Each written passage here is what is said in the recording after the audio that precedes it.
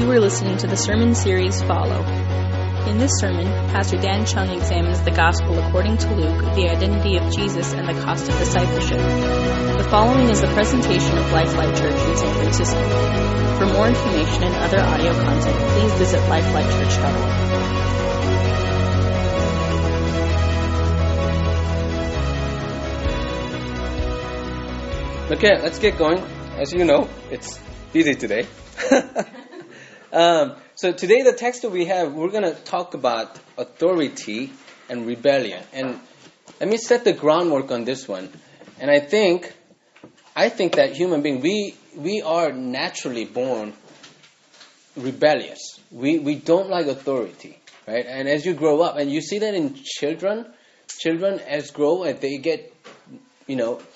start having their own thoughts, own ways, and they are rebellious. They don't want to listen to. So I think that because we inherited sin, and however that works, we are rebellious. One of the questions that I have to answer when some of you guys apply for like summer staff, and when you get like a job reference, and I have to like fill out your college or job, and there's a part that asks like, how does this person deal with authority, right? Is he rebellious, or does he submit to authority? And it's pretty important for the society to work, because there is always authority over us, and it's important for us to have authority over us so that we're accountable to something. But we don't like authority. It's an issue for us, for our lives. Like, for me, I've always been rebellious. Even especially when I was young, I was mostly a rebellious kid. I was a problem kid and you look at some of the kids who cause a lot of problems at school, has issues, they're rebellious. They don't like authority. Okay, whatever had happened in their childhood, how they are shaped, how they're formed, they don't like, authority. And I have always been a rebellious kid, and I have been always rebellious, and that trait still is with me, but has been subdued greatly when I came and God captured my heart, when I realized that Jesus, God is my Lord. And I realized how to submit to authority. And from that point on, I realized how to submit to authority of people as well, those who God has placed above me. So, lordship is acknowledging there is authority, and not just a simple authority, but total authority over me, right? Over us. And what's interesting is, we are all created beings, right? We are created people. So, just by the definition that we're created means we will never ever be without someone of authority. We're always going to have someone with authority, and we will never ever be free. Because we're dependent. Just by being created being, we're dependent on people. We'll always have someone authority. So in a way, then Loki is right? When you watch Avengers, Loki says, you crave, subjugation, right? You want someone to rule over you. But he's not completely right in that. But he's right. We, as a human being, because we're created beings, as creatures, we're under authority always. And because of that, we also fight over authority, and we rebel. So really the question for us is not so much of avoiding authority or rebellious, but not so much of trying to be free, because we will never be free. The question is, who is the Lord? And what and whom, from what and whom we are free from, right? From whom we are free. Because we'll never be free, but what are we free from, and what are we holding on as our Lord? So that's kind of the groundwork for today's text, because we're going to dive into learn about Jesus' authority, and how essential and critical that is in the gospel. And for us, just triune God, God's authority over us is critical, whether someone accept it or unaccept it, or deny it, or recognize it or not recognize it. God, who has total authority, and accepting that is critical in our lives. So the question to ask as we go on and study today's text is, what is God's authority over me? How is God's authority over me, over us? Right? But it's not enough to stop at that. We recognize God's authority over us, that He's the Lord, but we also have to ask, how does God exercise His authority? What kind of Lord is He is also equally important for us to know. So there's no argument on God's authority. We all agree that God is the creator being, and He has a total authority. He is the Lord. So when we approach this, the question that we can ask for, approaching today's text is, how have I or how have we rebelled? How have we rebelled? And another question is, what will God do when we rebel? Or what has God done about it? How does God exercise His authority? So today's text we pick up from last week and we move on to chapter 20. And we left Jesus teaching and preaching in the temple last week. And He's teaching in the temple. This is different from synagogues. We've seen Jesus teaching in the synagogues. Synagogues welcome traveling teachers and they teach. Temple is different. It's like Jesus has moved on from local high school football stadium to the Super Bowl. This is the arena. And you don't just walk in and start teaching in temple. You don't, right? Only the priests teach in the temple. So, and this is after Jesus completely thrashed the courtyard in the temple, right? And He's done more than just flipping a couple of tables and upsetting some people. According to the Gospel according to Mark, Jesus went in, He stopped. He kept anyone from going through to do any kind of marketing stuff. So He held the courtyard in captivity, basically. He had His disciples hold out the captivity the whole day until the evening, which means there was no afternoon sacrifices. He held the temple inactive. And what he did there is He just proclaimed that temple is no longer needed. Temple will be destructed. So He's done a lot more than just kind of flipping tables. He's created some mess. He's upset a lot of people. And then after that, He just strolls into the temple and starts teaching and preaching. So, talking about authority, Jesus is the man. He just walks in and teaches. So that's where we pick up, and we're going to read chapter 20, verse 1 through 19, but we're going to read in two different parts. We'll read from verse 1 to 8, and we'll pick up and read from verse 9 to 18. Okay, verse 1, I read, and you can read the next verse. One day, as He was teaching the people in the temple and telling the good news, the chief priests and the scribes came with the elders.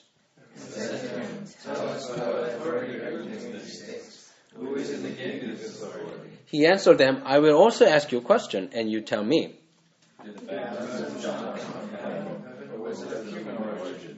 They discussed it with one another, saying, if we say from heaven, He will say, why did you not believe Him? But if we say a human origin, all the people stone us, for they are convinced that John was prophet.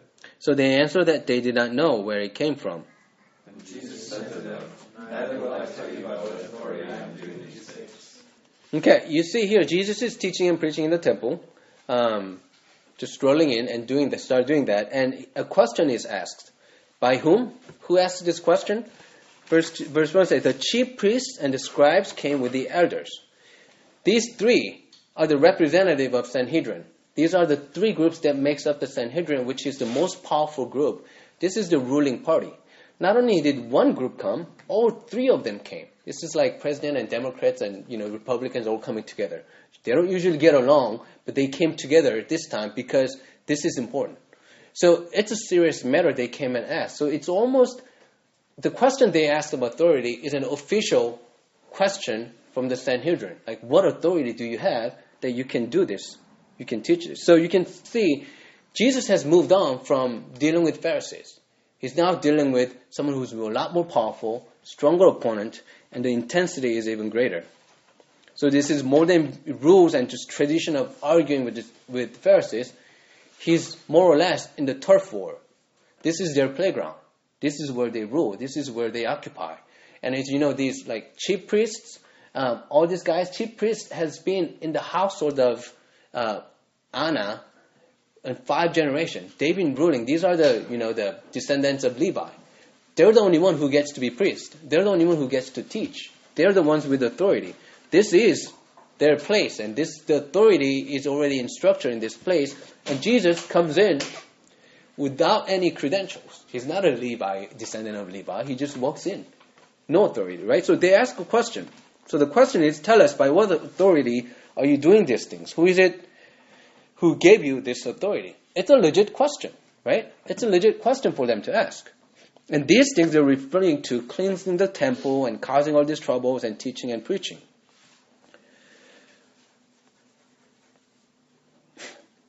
They ask this question, and Jesus' answer is, well, let me answer your question with a question, right? I lost my place here. And so Jesus answers question with a question. Is he trying to be tricky? Maybe. I like answering question with a question. But he does more than that. Because the question that he asks them is, well, what do you think of John the Baptist? His question, the answer to his question will answer the answer to their question. So however they think of John the Baptist will answer what they think of Jesus. But this is more complicated than that. And what the priests do, they come and discuss and they realize, well, we better come up with a good answer for this. But they're not really trying to find out the truth or real answer to it. They're trying to figure out what answer would have what kind of effect on people that are surrounded. So they're more worried about and concentrate on the effects of their answers. And they realize no good answer is going to put a positive effect on it. So they say, well, we don't know. But it's more like, we don't want to say it. And Jesus said, okay, then I'm not going to say anything either. But he doesn't answer their question, but he does tell a story, which answers their question indirectly. And that's what we find out in the next story, the parable that Jesus reads. So let's go ahead and read from verse 9 to 18.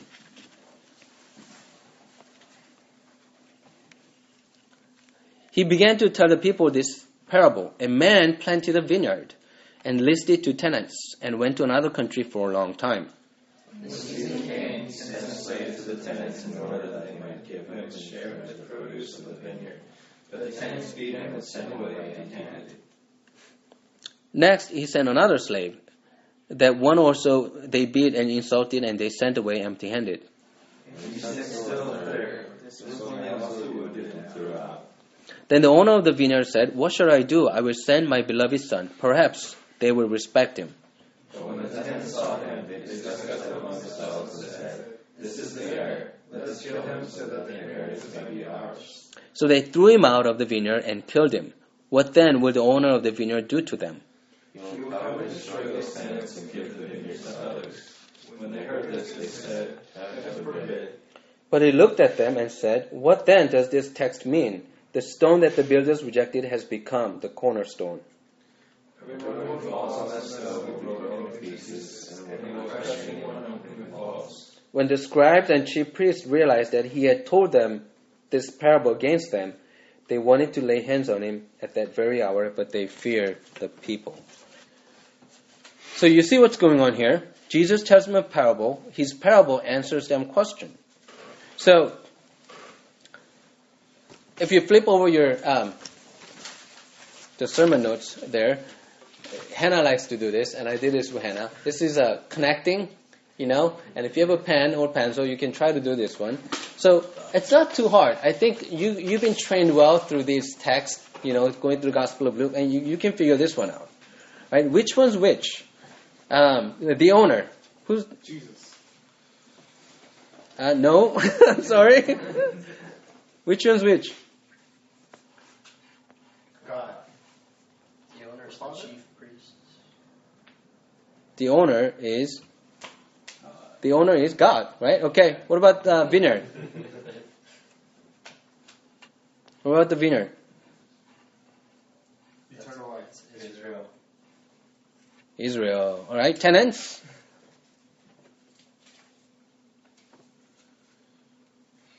Prophets. Chief priests. No. Blank. Prophets. No, wait. Tenants is chief priest and company, right? Slaves, servants. Prophets. The Son. Jesus. What about the produce? Whatever they produce out of the vineyard. External life. Yeah. How did eternal life? Let's hold off there. What is the inheritance? Eternal life. I think it's eternal life. What about the others? Blank. Blank. What do you think is... Well, so a couple of things I left blank is the produce and the others. What do you think is the produce that with that vineyard Israel is asked to produce? If you've been following the Exodus and Joshua, you should know this. What is the produce that Israel has been asked to bear? They've been asked to be faithful and do what they're supposed to do what they have to. What is? To claim their land.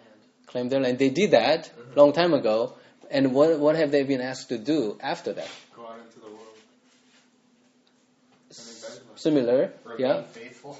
Be faithful and let that faithfulness be what? No. A light. Light. Yes. And? Out of the world. Okay, Josh will go through this next. Again.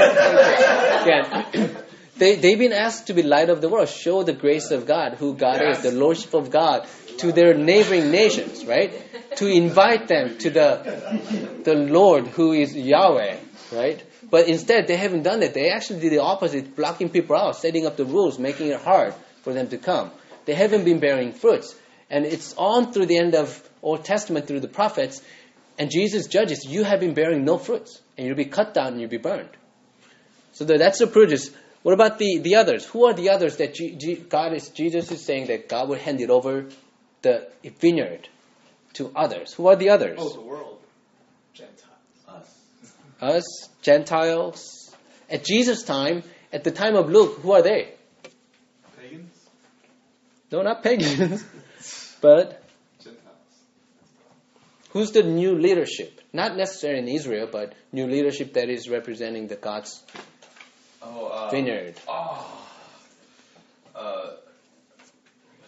Galilee. No. Galilee. You know, the mixed culture. Believers of Jesus. Believers of Jesus, yeah. who are called Christians, right? That's what I meant. Yeah. So it's. You listen to the parable. This is one of the easier parable to engage, especially at this point, because we've been through so many. Realizing who's who is actually pretty obvious, right? And you get the parable, and there are two types, two groups, right? There are tenants, and there's the landowner. What are the tenants like? They're terrible, right? They're terrible. They occupy the land. They don't produce anything as far as we know, because we're referring back to Israel, the leaders. The temple leaders are the tenants, right? The chief priests and the company. And they kill the slave, the servants that have been sent by the owner. And they do worse. Every servant gets worse. You see, the tenants beat him and sent him away empty-handed. Second one, they beat and insulted, added onto it. Third, they wounded and threw out. They cast him out, even more insult. So you can see these are terrible, malicious tenants. They think they actually are the owners. They assume that we're the owners. We can actually take this land, right? And, I mentioned in the newsletter about the tenants law in San Francisco. And there are actually a lot of people that I know some people who abuse the law and actually occupy the place for like $500 for 20 years, right? You can actually abuse and occupy the land, and you actually think like I can be the owner of this place, right? So these are terrible tenants. They're abusing it, but they're against this landowner who is powerful. My landowner, owner of this house, my landlord, is an 82 years old lady. She's not powerful at all, right? She's just a nice, sweet old lady. But that's not who we're talking about here. That's not who they're against. The landowners at this time in history in Palestine is powerful. They're powerful. They're socially, economically, legally, they are powerful. And they can enforce if they want to. They actually have an army. Most landlords holds an army who can just come in and just wipe them out. These are powerful landowners. So the abusing of the tenants, how tenants abuse his servants, are insult to this person, to the landowner who is powerful. And he is expected and he is honor bound to react, to respond harshly, right? To respond harshly to the matter. So the question we come to it is, what will the owner choose to do? What will he do with his anger? And this is the climax of the parable. What's interesting about this parable, usually we follow and the climax is at the end. But the climax of this parable is in the middle. And that climax is verse 13. Then the owner of the vineyard said, "What shall I do?" What will the owner do in this situation? What will he do with his anger and authority and power? That's the climax of the story. "I will send my beloved son, perhaps they will respect him." And the translation is, better translation is really respect, but another author has written that better translation is, they will feel ashamed in his presence. Maybe I can change their minds yet. It's crazy. They killed 3 of your servants. I mean, harsh. They treated your servants harshly. He's still thinking, by grace, I can change their mind. There's still love and there's still patience. He's taking a risk. He's loving them. He cares for them still. And this is God, right? This is God that we know. God who loves beyond measure and is compassionate, where he has every right to be severe. What will he do with his anger? God turns his anger into grace. And we've seen this over the stories we read in the Luke. God who turns his anger with grace.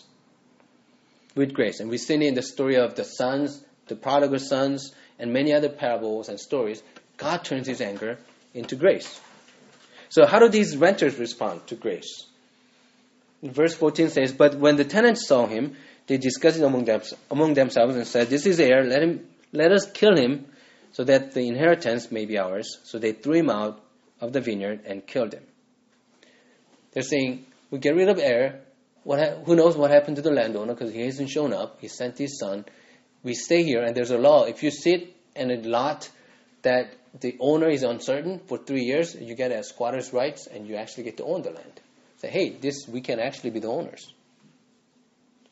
So what's going on in this parable? Jesus is expressing what's actually happening between the leaders of the temple and him. They're the tenants and the son. And for us, it's obvious to see. And Jesus offers in this parable, as God offers us, grace. Grace is always first offered. But with grace, there's also judgment that's offered. If you reject grace, you accept judgment. You accept one of the two. You can't accept neither. You accept grace, or you reject grace, you accept judgment. And they are judged. We see that the temple is destroyed, the vineyard is given to others, to Christian leadership. And when Jesus says it, they say, heaven forbid. This is the greatest reaction of crowd you witness in the New Testament. He said, heaven forbid, no way this can happen. And you realize that, you learn from the Exodus and Joshua, this is their identity. Without being God's people, they have no identity. God says, I'm going to take that away from you. And this heaven forbids. No, you cannot. This is the greatest thing that we hold on to. He said, I will take that away from you. And they say, no way. And Jesus says, no. Then how do you explain this verse that's been said in Psalm chapter 118, verse 22? And that's what Jesus quotes. The stone that the builders rejected has become cornerstone. So we're back to the topic of authority. What Jesus is saying is, I'm the center of all these things. I'm the one that fits into all this. By me, everything is judged and decided. I have the highest authority. And when you look back, and when they must have looked back, maybe when they faced God, can you imagine what they might have felt like? Jesus would come, yeah, these are the guys who asked if I had authority, and what authority I have acted with. Jesus has the total authority, and everything in life is determined by who Jesus is and his authority. So this was spoken to the leaders of temple as a warning and as a vindication of Jesus and his followers that Luke is writing to in the gospel. But what about us? What does it say to us?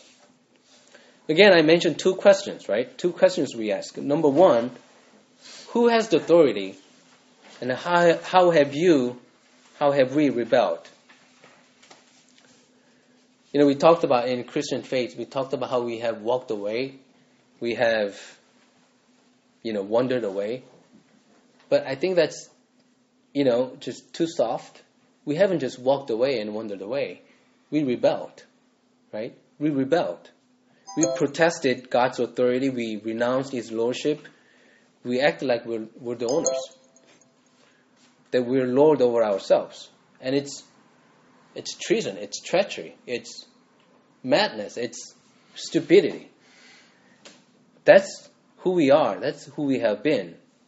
We've been like the renters who thought they're the owners. So the question is, do you acknowledge the Lordship? Who is the Lord of your life? Do you surrender completely? And, Esther sometimes shares with me that what I share from the text, from the gospel, and it's too lofty. It's too high, too difficult. And this is another difficult challenge for us. Is Jesus Lord of everything in your life, of your possessions? The practice of tithing is realizing that it doesn't belong to me. Everything. It's not just 10% that belongs to God. Everything belongs to God. It's the practice of acknowledging the lordship of my possession, Jesus' lordship. And it's practice of sharing. Because it doesn't belong to me, I share with others. Right? Your dream and career. It's not like, okay, I can't do anything that I want to do because I'm supposed to do what God wants me to do. It's not that, but it's offering. Is what I do with my life, will it be an offering to God, or will it be offering to myself? Right? And even furthermore, your rights. Do I have any rights? Who has the last words? Who has the authority? Or do you complain? Those who doesn't acknowledge the authority of God complains a lot. Lots of complaints. And you know what? I was in that place before God captured my eye. I was really displeased, and I had so much complaint to God. And I complained to God all the time. And as I'm engaging with God, as it always been, I heard a song, and it completely changed my understanding, and I gave up. And that song is called Surrender. And the first verse of that song goes like this: I'm giving you my heart, all that is within. Lay it all down for the sake of you, my King. I'm giving you my dreams, laying down my rights, giving up my pride for the promise of new life. And it completely changed my perspective. I realized I don't have any rights. There's no pride when it comes to the Lordship of Jesus. He has the complete authority. He's the Lord. But we can't stop there. Because what's equally important is for us to know, how does God exercise His authority? What kind of Lord is He? And that's what we find out in this text is, and we've seen throughout the gospel, He's the most powerful, but yet most gracious. His authority, His powerful authority, is in saving and healing and being patient and gracious. So God makes it really easy. How can we not give up our rights and pride and everything to God, who is most gracious and patient and loving and kind, who is trustworthy and yet most powerful? The question is, you've been rebellious. We have been rebellious. What will God do? The question is answered here. God is gracious. Again and again. Because that's the kind of God is. And He still calls us to surrender. Let me close with this. The last question we want to ask ourselves is, how are you proclaiming Jesus' Lordship to others? Because our faith isn't private, our faith is public. What symbolic actions will be appropriate in our world to make the point that Jesus possesses all authority in heaven and on earth and in our lives? And not only Jesus' Lordship, but the way He exercises His Lordship with the amazing grace. How are we sharing and letting it know to others? His amazing grace, the scandalous grace. And we'll be reminded again and again, as we always do on Sunday, the grace that makes no sense as we come to the Lord's table. Would you surrender? And you can surrender by knowing that God is gracious, kind, and trustworthy. Let me pray. Jesus, we recognize it's our struggle to hold on to our rights and pride, to be the Lord of ourselves. I pray that you'll help us to surrender and help us to know that there is a better life, there is a new life, there is even greater hope and joy in surrendering because of who you are. But it's hard, so we pray that you will help us, Lord. In Jesus' name, amen.